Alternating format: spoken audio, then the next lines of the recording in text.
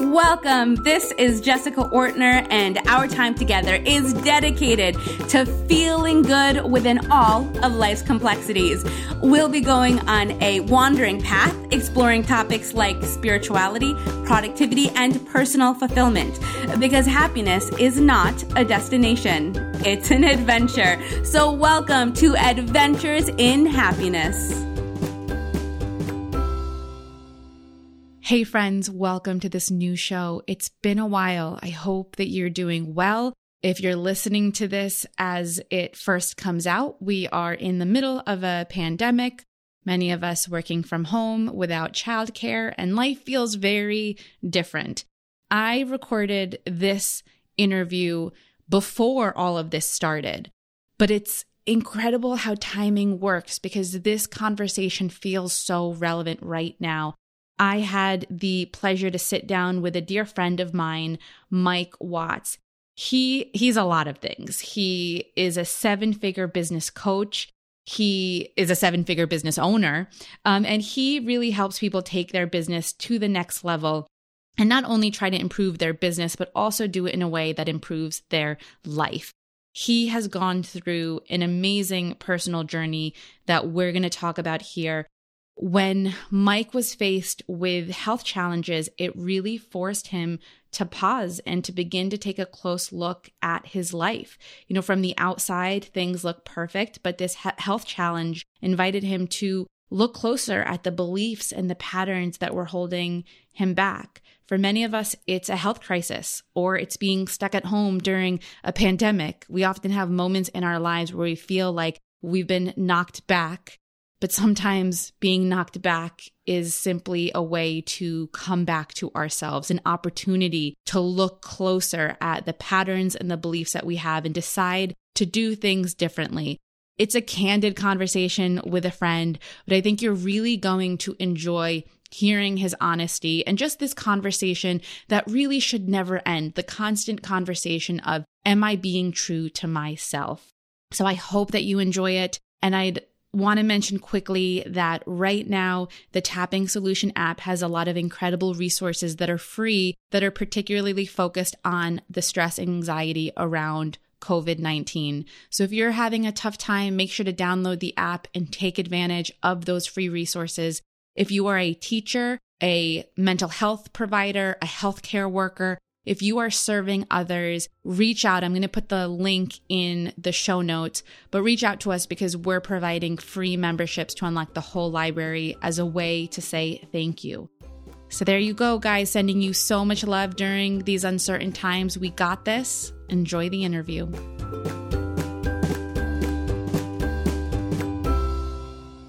Sometimes life can knock us down to wake us up. It stops us in our track so we can take a step back and reevaluate where we are heading. This is the focus today, and I'm so thrilled to have my friend Mike with me. Mike, welcome. Thanks I felt like I was at story time with Jessica Ortner though. That was amazing. Well, your story is amazing. I mean, you're this 7-figure entrepreneur. You're a dad. You've built a life where you can do what you love and you work from home. And you're also obviously a man who has had a really great journey and a lot of self-reflection, which some might argue is not so common for your sex. Not saying that men aren't like that, but the reality is, 80% of self-help books are bought by women. I think that's something that you told me. So as we don't quote me on that. That's okay, all right. From somebody else. So who knows? Who knows the exact percentage? But what I'd love to start with is just hearing a bit about your journey. And was there a moment when it came to business that you decided you wanted to do things differently? You wanted to take a different path than the one that was set in front of you? Well, that's a complicated question. Yeah, because there's probably different moments of. Yeah. So no, I mean, if I start back to when I really started my company and took it seriously, I was following this mentor at the time. His name was Jonathan Budd. He lives in San Diego. And him and I chat periodically, but he started making more money when he started taking yoga. And I was like, okay, I can do that. And then he started meditating, and he started reading this book by Anna Shanti. And he was like, I started doing this practice and I started making more money. And I was like, great, I can do that too. So I just started doing these things really to bring money into my life. And this was in 2009, because I lost my job at my corporate company. And then I started going out on my own and started building my own company. And so I just started following the guidance of someone else. Now, of course, that's evolved over the last, 11 years. That's gone from, and then working with mentors who are very from the military. So it's very, that type of energy where it's in your face. It's closing leads. It's making calls until Friday night at, 9 PM. It's, it's doing the hustle. And then I started traveling with my wife, and then we started doing business together, and her reality of doing business is much different than the military type mentality, right? It's much more feeling. It's like, this doesn't feel good. It's much more in her body.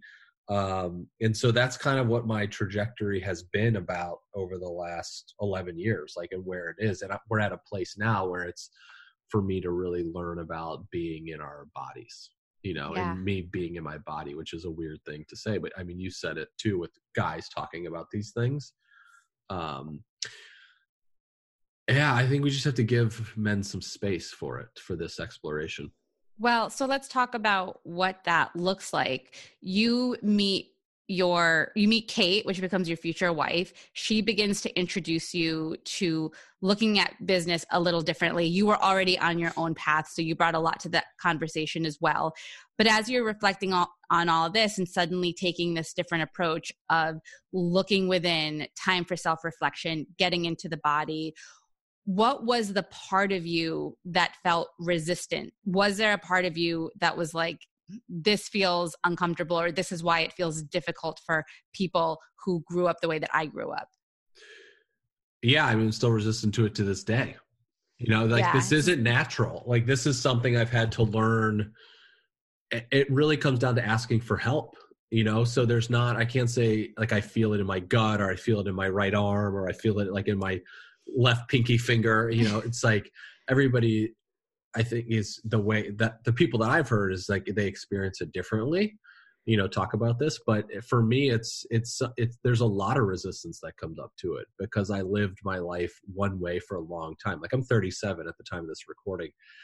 And just now in the last 2 months, something has, and I'm happy to talk about this if we want to go that route, but like, something has come to the surface for me to recognize and really change. It's how I've lived my life up to this point, which there's a lot of benefit to it, but it's not how I want to live it moving forward anymore. And it's kind of new in this exploration, and it's freaking hard. Like, it's challenging to reflect on who I am in this moment, and then just say, well, you got to do shit differently. It's hard on myself. It's hard on I would say on, just like my relationship with my wife, from that standpoint, because we're navigating these waters together. We're very open about these things. We talk a lot about what's going on. So it's not like I'm hiding by myself. And I feel like that's the place, but it's taken this time for Kate and I to get to a place where we can actually communicate about these things and not shut down. Right. So it allows me to feel safe in what I'm explaining and going through. So there's still resistance that comes up today.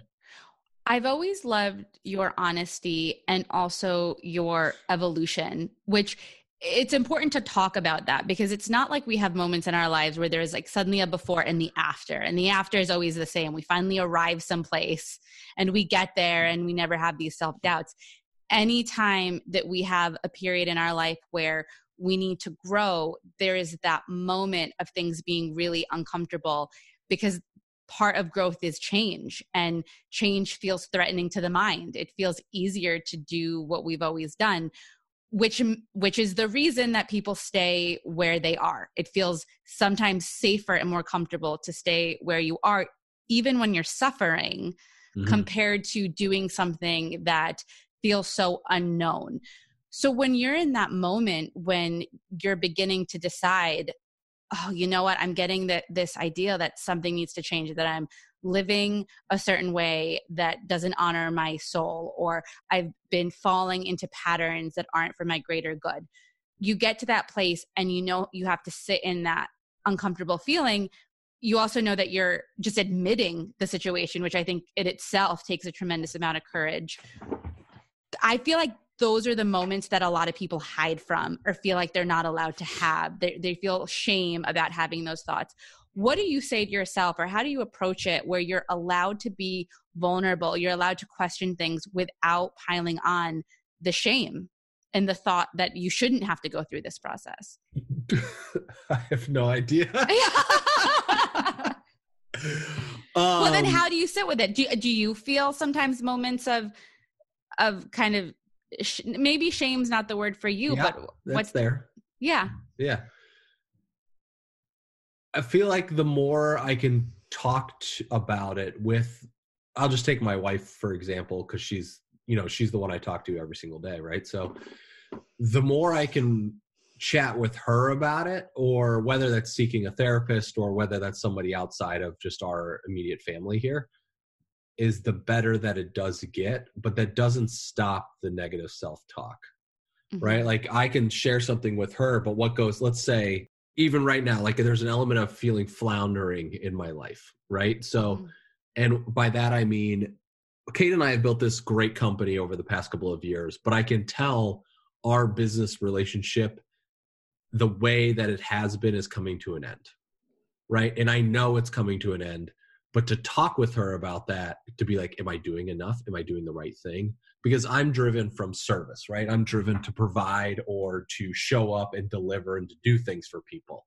And that has been my gut instinct. That's very easy for me to do. Like I am not the person to just sit around and watch 5 people complete a task and I just sit there. Like that's not me as my nature.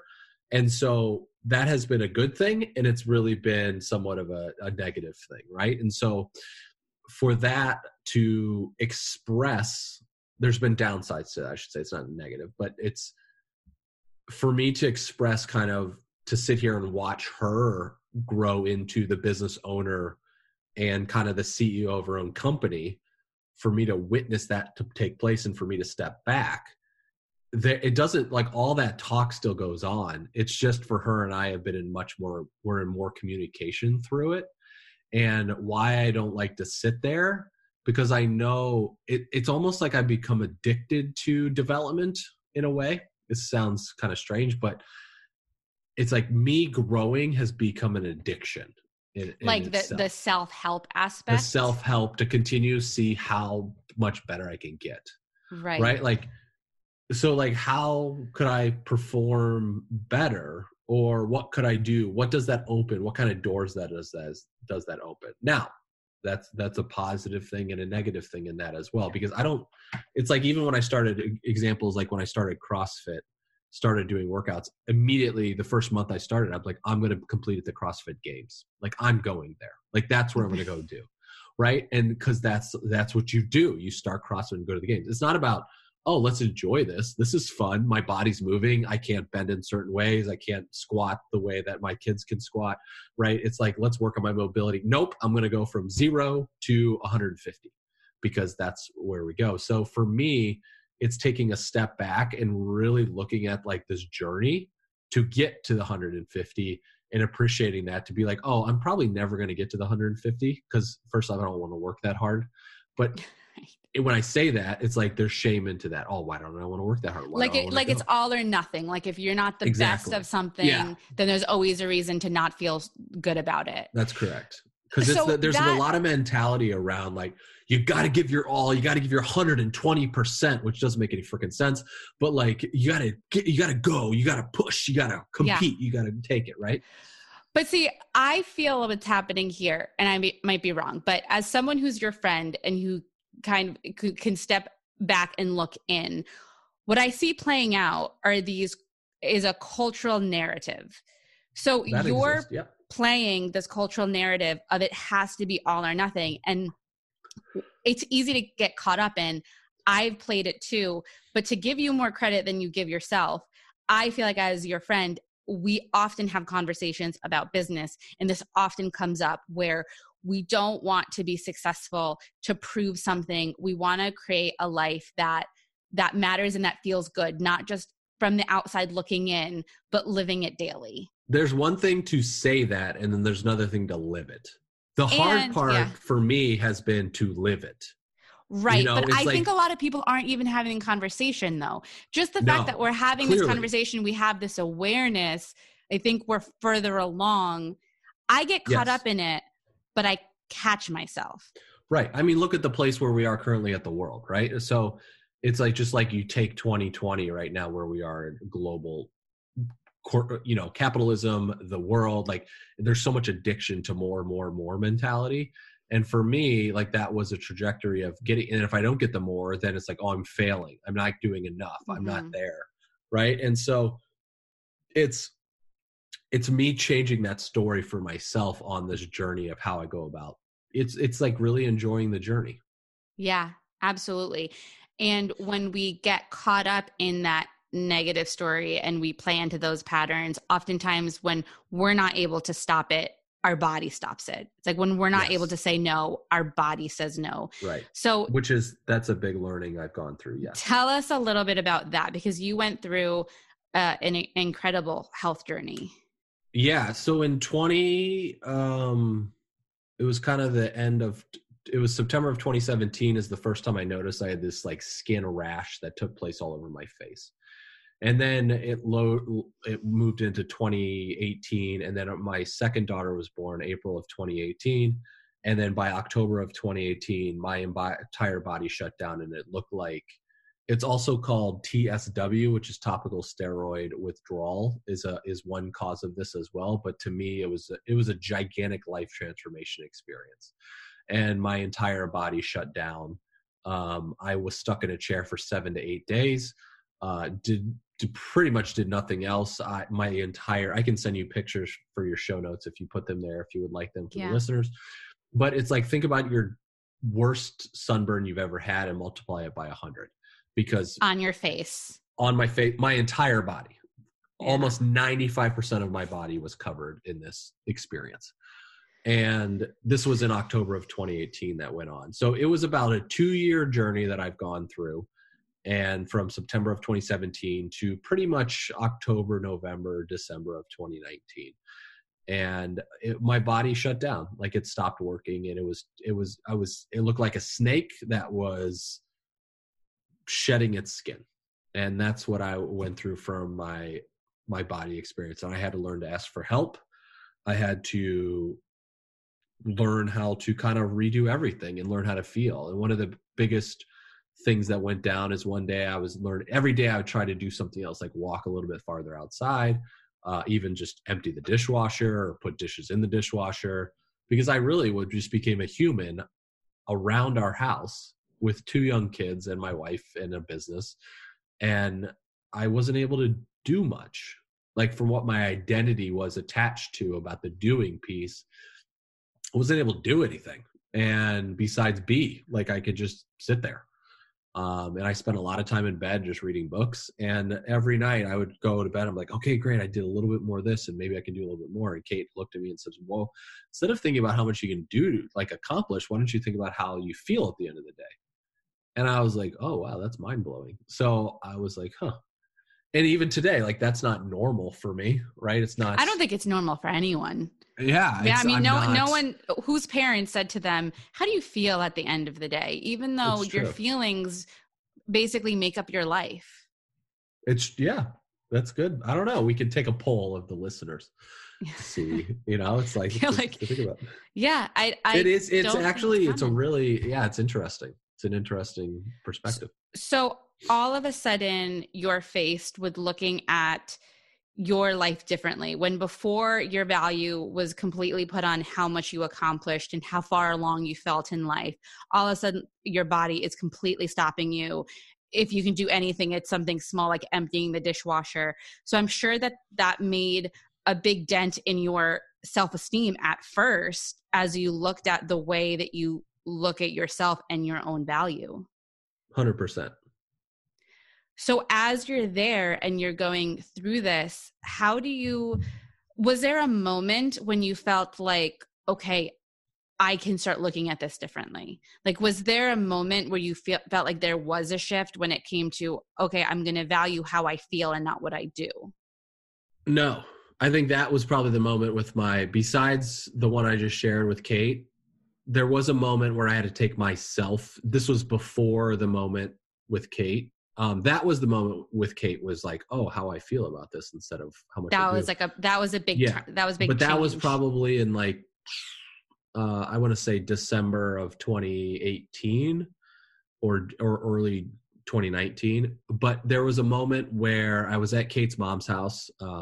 She was gone for like 2 weeks, and I was over there by myself during this 8-day period where I couldn't move. And during this entire time my skin was going on, we spent a lot of money basically doing blood work, getting tests to see if there was something wrong with me. I was going to see like dermatologists.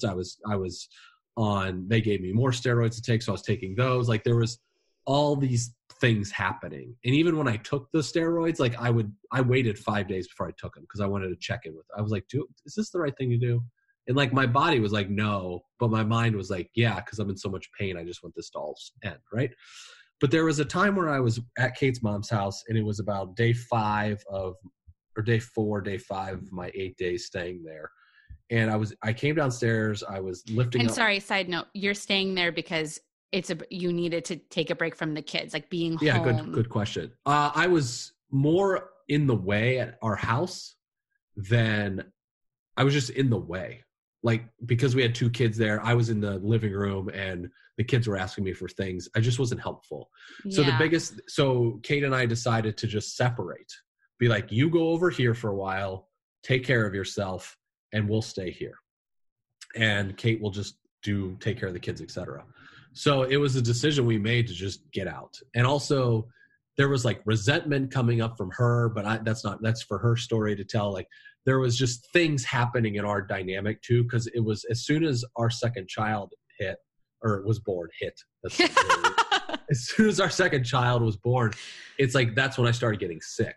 So there's this dynamic that happens in our marriage that kind of played out in this place. So she was postpartum, had a crazy birth experience, and then everything that was happening from there. So we chose the best thing to do is like go away for a few days, see if you can heal up, spend time by yourself, and then take care of yourself and come back. Yeah. And so I'm at Kate's mom's house because that was a free place to go for a week, right? And I was just there crying at the kitchen table, and I just said, universe, God, whoever, I cannot do this anymore. I need help.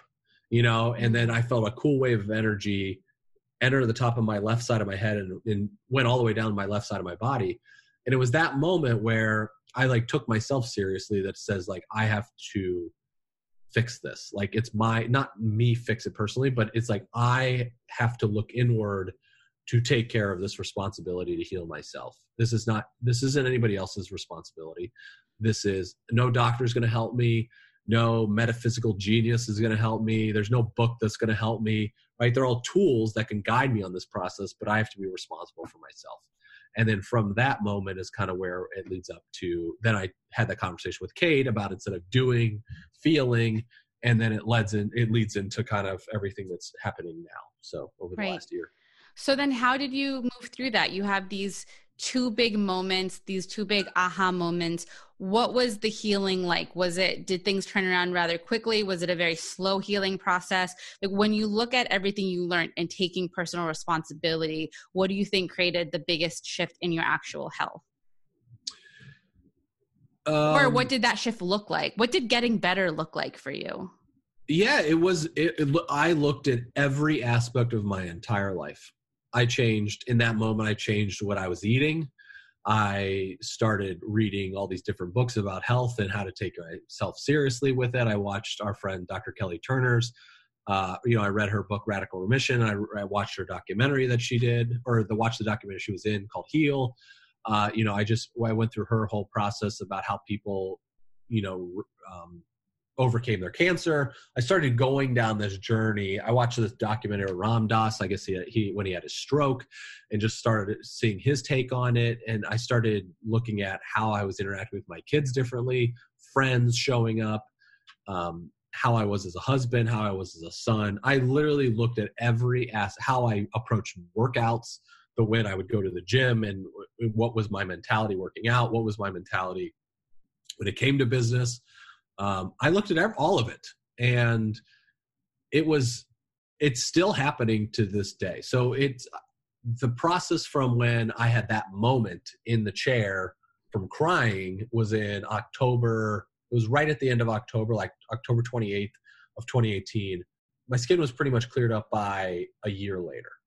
Mm-hmm. Right. And so Kate's book came out in April of 2019 is when Do Less launched. And then she went on book tour for a while. So I had to be basically physically back into getting my stuff in check because she was traveling a lot. So I was able to move more by then, which was about 6 months later, let's say. And then it took me another 6 months to really heal my skin, for that to kind of be where it's at. And for the most part today, I have 2 random spots, but they're getting better every single day.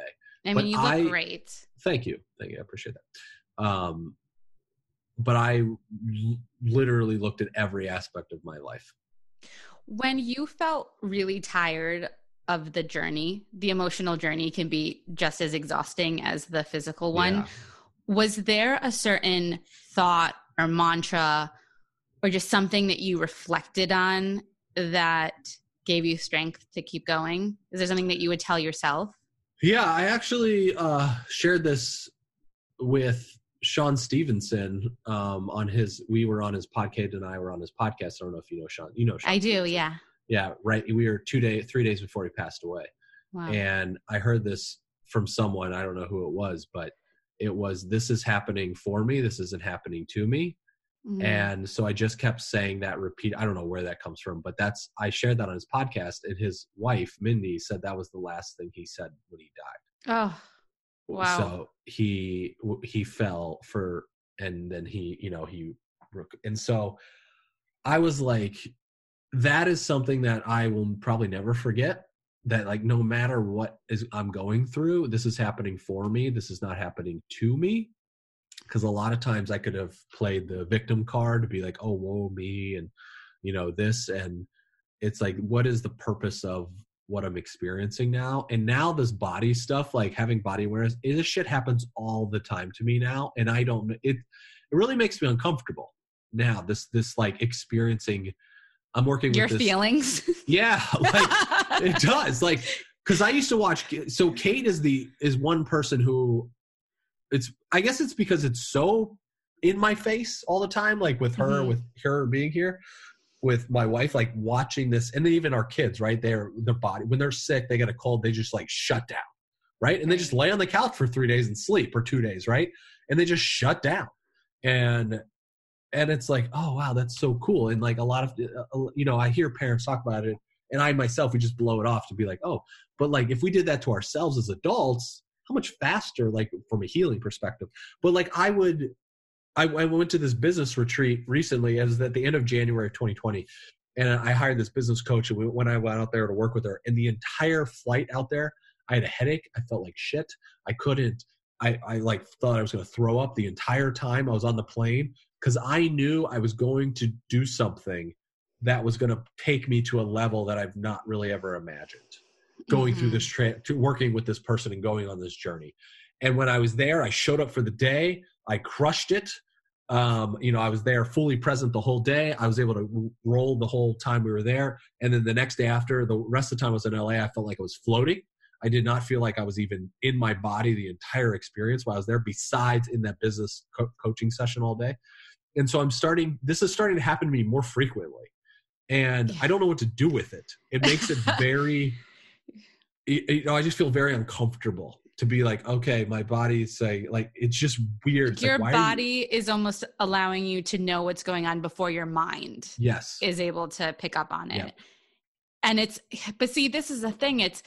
Yes, it happens more often when we become aware of it, but then I don't feel like we get that same major crazy event like you did Right. earlier. It's like, it's being able to have little events like this means that we don't have a total knockout when, right, we're ignoring these feelings. Because I'd have the knockout to wake me up in a way. Yeah. Right. That was like the big, because that was like, I call it part one of kind of my awareness journey. And I'm really in part two right now, but I'm physically, I can do things. I'm not like stuck in a chair. I'm like living my life. Right. But it's happening on a little bit more of an emotional level and like this feeling piece, as you could say. But even that mantra is still, it's like, this is happening for me. This is not happening to me.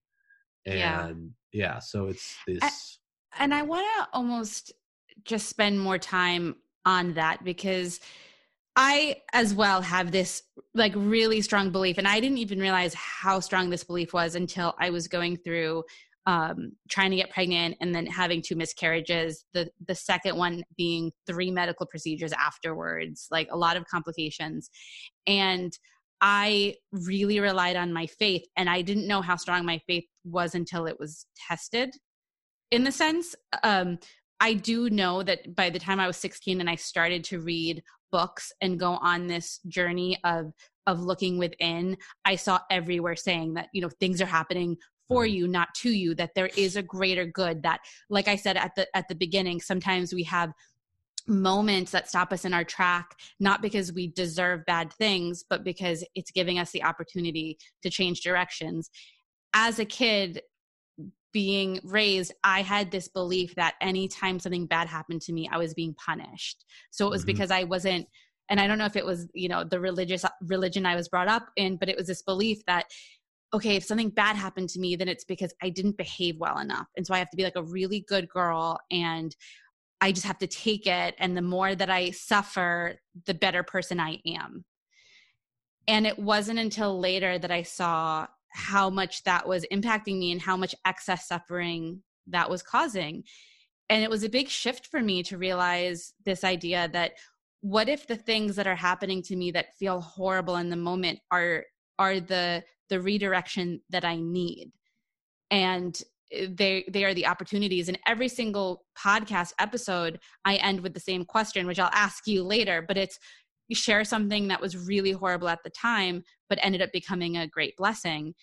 And the reason that question is so important to me is because I need those stories when I'm in those moments, when something bad is happening and I don't know why.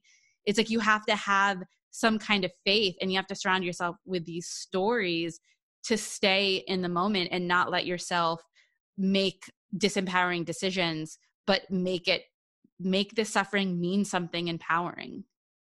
That's right. Lovely. Well, and I have a friend who went through a loss, and she doesn't have this belief. And it really made me reflect on how much people suffer. And honestly, Mike, at the end of the day, if I die and God is like, you were wrong, like that belief isn't true, it doesn't matter. It completely served me, and it benefited my life, and it helped others. Right. So, as you continue go ahead. There is, I agree with, of course there is there's oppression that exists, right? So we have to call that out in this suffering piece as well. So, yes, if we're just talking about, if we're just talking about our own personal experience, right? Because even 100%, where it's like, there's a way to make things feel better than what they are a lot of the times. And of course we can play the like woe is me card a little bit, and which I think is healthy. I think it keeps us in check, but then we also can either stay in that plea, which is kind of what your first couple of questions were at the beginning here. It's like, you can either stay in that, or we can move on beyond it. And I think there's also a negative side that I've experienced with being so aware of where we can just brush those off too. Like, the more we come into these books and the self-help practices and all that stuff, like the more they become part of normal for us, sometimes we don't go deep with what those feelings are, when we should spend a little bit of time feeling uncomfortable. where right. Instead of just jumping to, yes. this is, yes, 100%. I mean, right. I think that's, it's like, it's my favorite class. The classic one I love is the Mercury is in retrograde, right? Like anytime Mercury in retrograde, everybody's like, oh, we were on our team call yesterday and everybody's like, Mercury in retrograde, this is the final day, the whole shebang. And I go, yeah, tomorrow we blame it on ourselves. It's like, or tomorrow we have to actually deal with ourselves. Right. So it's the place where I always joke around and be like, yeah, this is probably legit. Mercury's in retrograde. Crazy things happen, like the whole thing. But there's also like, we have to take responsibility for our actions as well. Yeah. And we can't just blame everything on Mercury right. So that's my favorite, like the woo-woo land. I call it the woo-woo land. I love it. I also like it's taught me a lot, in the circles that we've been running around, but also the healthy sense of sarcasm to it all as well, yes. Because it's realizing like this is not, because there's a lot of people in the woo land who are not good people. Right. And we've seen that as well. So it's, but I feel like you just go through, you're navigating these waters of always coming back to be like, okay, I can make these changes. How am I going to make these changes? Like, what's my mindset? How do I change my mindset? Where do I feel in this situation? Right. So I mentioned before that as a child, I felt like anytime I suffered, I deserved it. Like it was like, yes. And so here you are suffering. Did you ever have that thought? Like, what's the shift between blame and responsibility? And it's very hard when you have a health thing. It's also hard to have this conversation. I don't want anyone to think that if they have cancer, they brought it among themselves. Like it's such a tricky balance because there's no place for that shame. There's no value in that shame. Right. So it's a very tricky conversation, taking personal responsibility, but then not feeling like you deserve the suffering. How did you navigate that conversation in your own mind? Well, a lot of these things, I mean, because I grew up in a Catholic religious household. My parents are still practicing; they still go to church and all that stuff, and I don't go to church anymore. So there's also internal. I think no matter how we are brought up, we have some sort of like guilt, or there could be this shame. Like you think about like the Catholic religion in itself, in a way that I understood it was like almost everything you're doing is a sin or it's wrong. Right. And the things that people considered quote unquote fun were these sins, and you have to go to church and ask for forgiveness. So I'm like, okay, so that means everything I'm doing is like a sin or is incorrect. So where I looked at, like, that was never really a piece for me, I would say, because I don't know if I ever blamed myself. Right. And this is also, so you took responsibility. Yes, I took responsibility when it became to make the changes, right? So there's always been, when I was laid off from my corporate job, I had a small panic and freaked out. And then I was like, okay, I have to do something about this. So when I started my business, I had to make those shifts and make those changes to do something. That was when we had kids and I became a father. It was like my responsibility to show up, right? In our marriage, I had to, I was responsible to show up as my partner, to be there. Now there's elements from society that were ingrained in myself about the way to show up. And a big thing, like marriage is a perfect example. Like becoming a parent is a great example. And this will kind of define, I think this is a good example to talk about what you're sharing here, or what your question was. Like when Kate and I were married, her parents ran completely different. They ran different lives than my parents, right? I came into our marriage as where my mom was the stay-at-home mom for the most part, took care of 3 kids. She went back to work later. My dad traveled and provided for the family, right? So, which was great. But my dynamic that was programmed in my brain, that was, the mothers know what they're doing. It's like, for Kate, for my example, like in my life, like Kate's just got this mother thing handled. Like I don't have to worry about much, because whatever the baby needs, Kate's going to know what it is, because that's what I saw. Right. Mm-hmm. So I could blame her, like if the baby's crying or she doesn't know what the heck's going on, to be like, it's like, I'm not going to blame I'm not going to blame her, But for me, we have had a lot of conversations around this to say how you were brought up and how I was brought up is not how we're raising our children, because we're both home, right? We're both here with our kids. So it's a much different dynamic where it's like, oh, I can change this mentality that I have, or I can just say, no, the woman and the mother in our relationship knows what they're doing and I don't have to do anything with it. You know, it's like, I'm just going to stay out of this because Kate's got it all handled. But Kate's dynamic is not the same as my upbringing, because both of her parents were doctors and they both worked and they had nannies that were in the house that took care of the kids. The whole dynamic was different there, right? Where they were on call and they had to go to work and then they were home. So for us, we had to get to a place when, for myself, I would say I had to take responsibility to say, okay, how do I want to be as a dad? And then also to be like, oh, wait, my wife doesn't know everything when it comes to raising children. Like I thought in my head, my programming was that the mother knows everything, right? Right. Which isn't the case. So for me, now I don't mean that. Don't take this the wrong way for the listeners that might, I don't mean any offense whatsoever in any of this. But for me, it was like, oh, how do we want to raise our kids together? And I'm not blaming myself for being a bad dad or being a bad man or being a bad person. And even on my healing journey, I'm not blaming myself I'm recognizing the mistakes that I've made up to this point. In my life, I've made a ton of mistakes, right? And especially with my health and my journey and what I've been on. But like, I'm not really beating myself up about those decisions. Because do you feel it's because there's a certain level of understanding now of the whole scenario? Yes. Right. And I feel like understanding creates more self-compassion. You know, when we start looking at a negative pattern that we have, I see it all the time with tapping. Someone is tapping on a frustration that they have, something that really triggers them. And as they're tapping, all of a sudden they go, this really reminds me of the dynamic I have with my dad. And this is why every time I get a boss, I always butt heads with them, because it's the same dynamic. And all of a sudden, when they create that connection, they're like, oh, okay. Like, this is why I am the way that I am. And this is why feel like I'm always hitting this wall.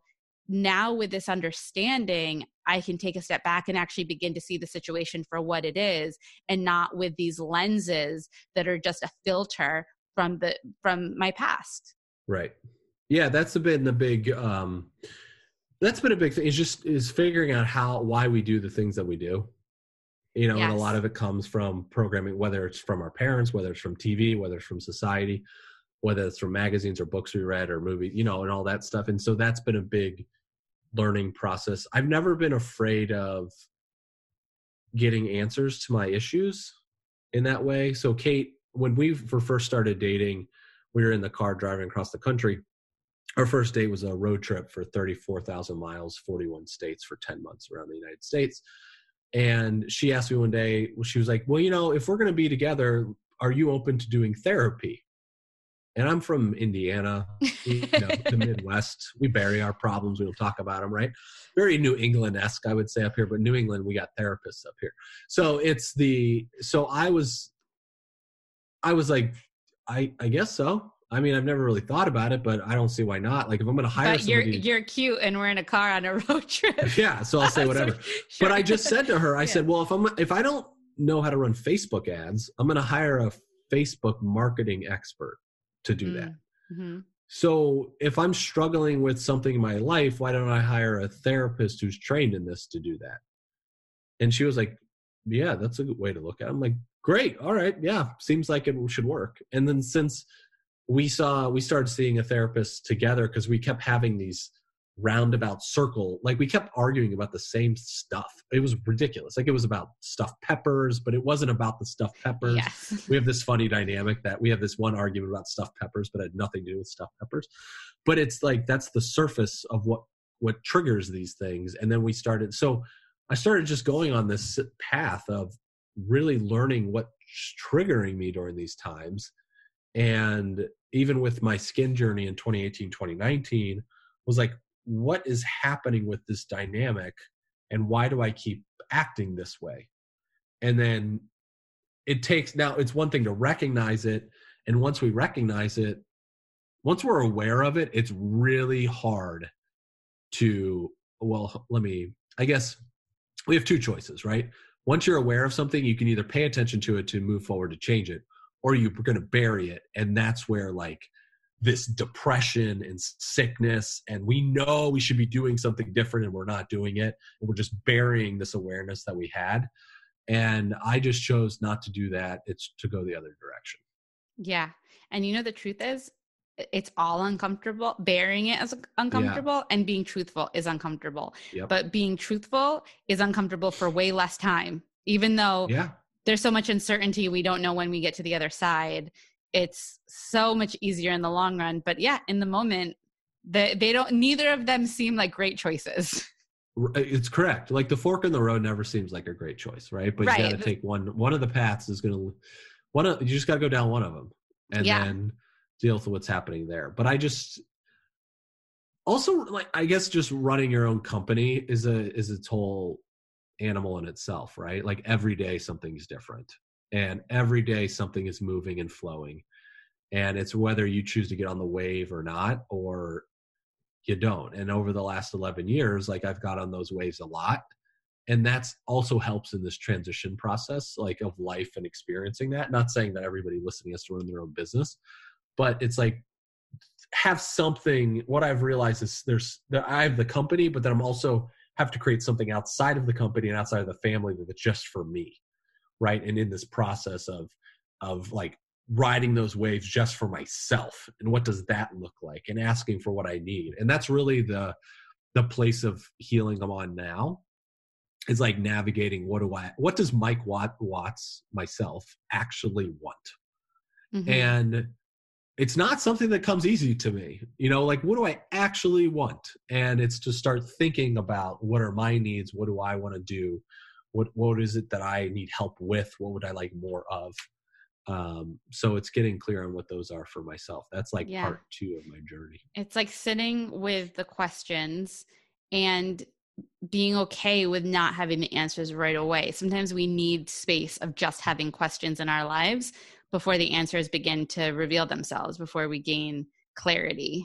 Yeah. I think the biggest lesson I've learned is to not feel like I need everything right away. I mean, I am honestly just an incredibly impatient person. I put an ice cube in my tea, like if I can't drink it right away. Like and that is I would say my biggest pain point would be being aware of an issue and not being able to fix it. And it's not just in my own life. I see someone else in my circle suffering, and I want to like jump in and I have to fix it. And the biggest lesson in the journey that I'm in is being in that place of not trying to control everything, and not trying to control other people's experiences, and not taking on that responsibility, and being able to sit within the questions without knowing the answers right away. Because I started doing something. You want to know what it is? Yeah, tell me. Okay. So I listened to this podcast a long time ago, and it was by Raval Ravikant or Kamal Ravikant. I can't remember his name.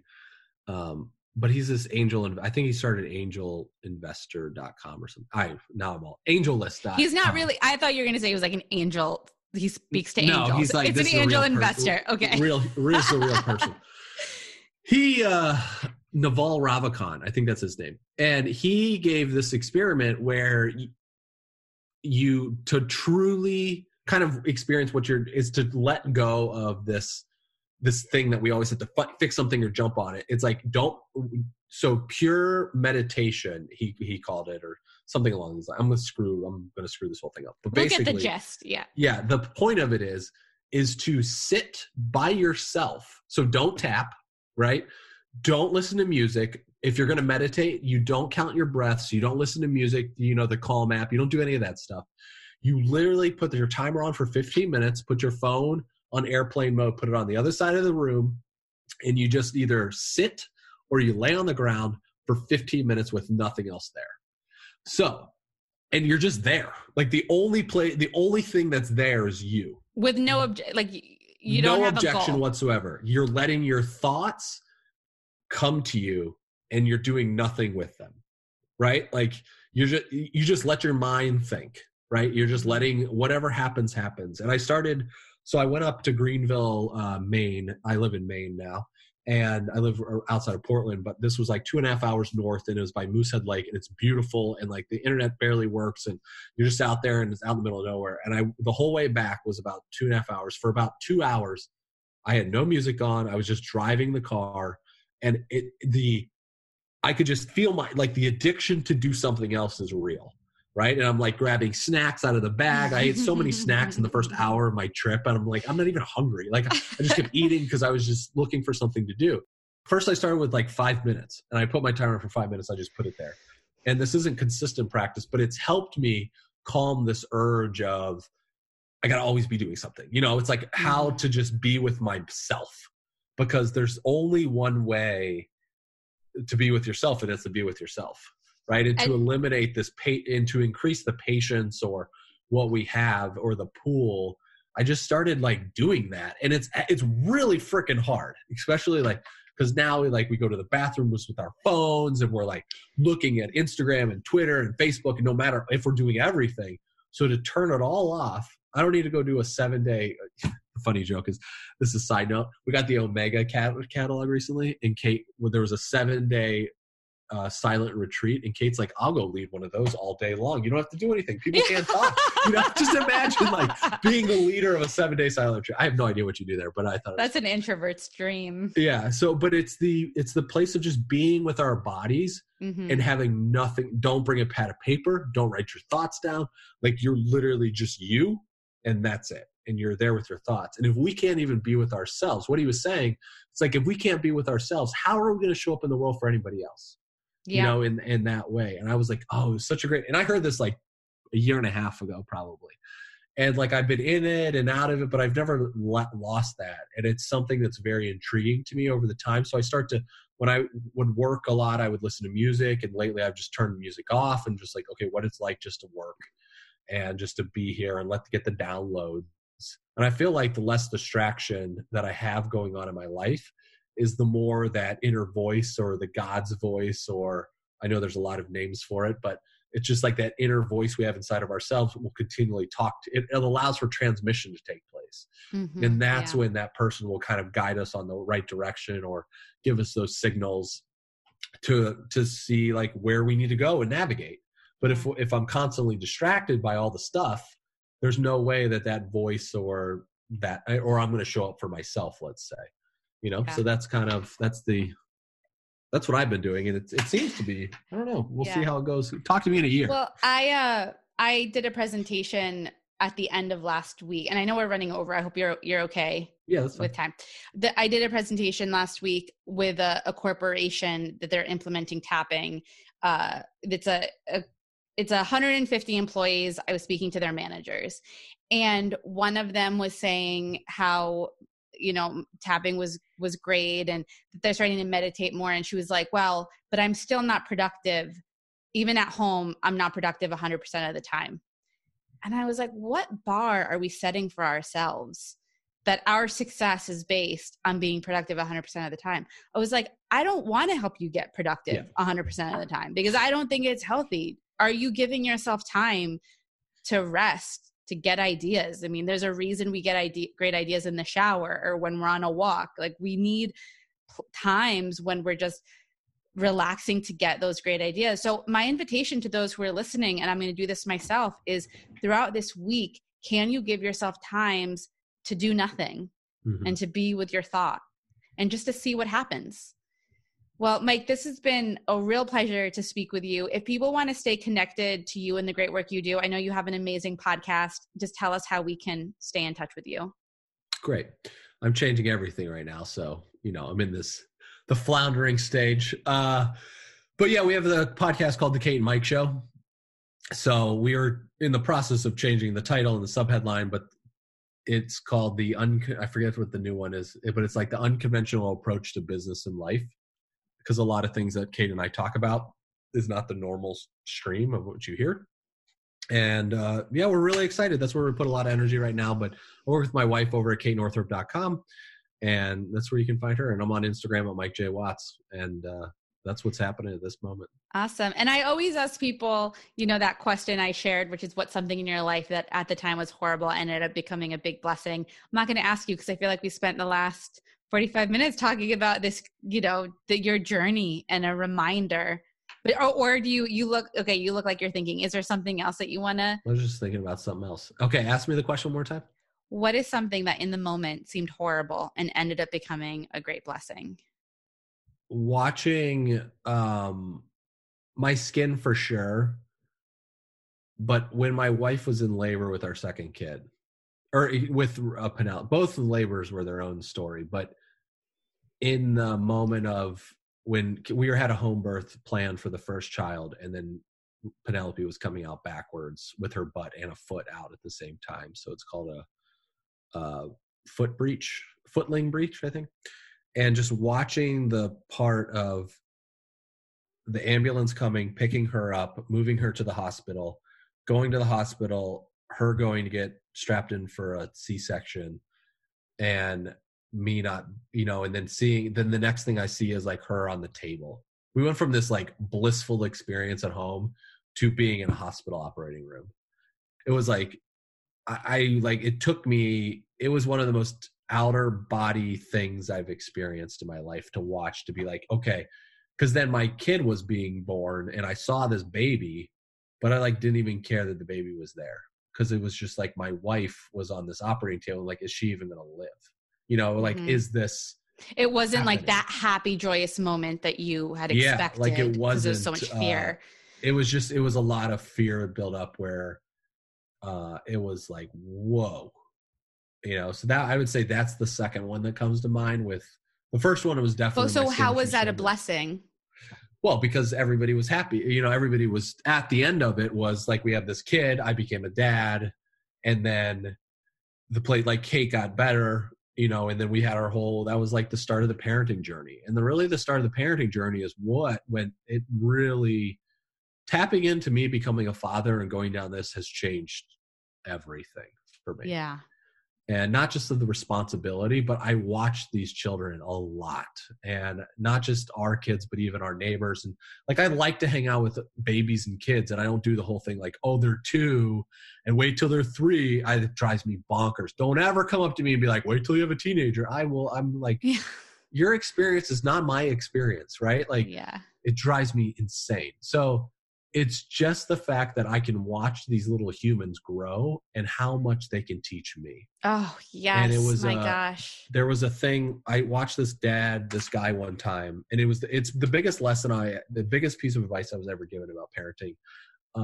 And I don't really need anything else the rest of my life. Like, this has been it from an overall structure standpoint, where he had 4 kids and he had a great relationship with all of his kids. And he was telling me about the trips he's taking with them and all this stuff. And I was like, what's your advice to a new father, here? And he said, I never, ever thought that I was teaching my kids anything. I always thought they were teaching me everything.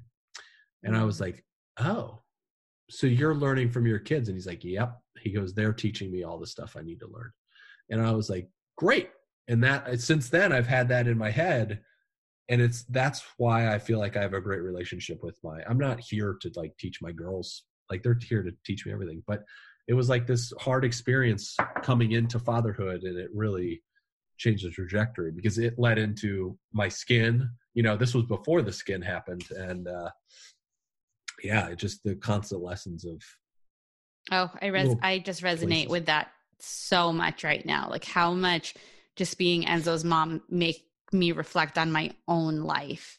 And like seeing this personality unfold and realizing I'm not creating this personality. Like, he's not mine. He came with his own agenda and his own personality and his own free spirit. And I resonate with what you're saying so deeply. Well, yeah. Mike, he's not yours, but you are his. Yes. Oh, and he makes it very clear. They own us. He makes that very clear. Yeah. And it's like it's real. It's legit. Like, it's so funny. Like, yeah. But I love it. I love it so much. Well, and Mike, I've loved this conversation again. Thank you so much. Thanks for having me. I appreciate it. I'm really honored to be here, Jessica Ortner. So thank you so much for having me. you.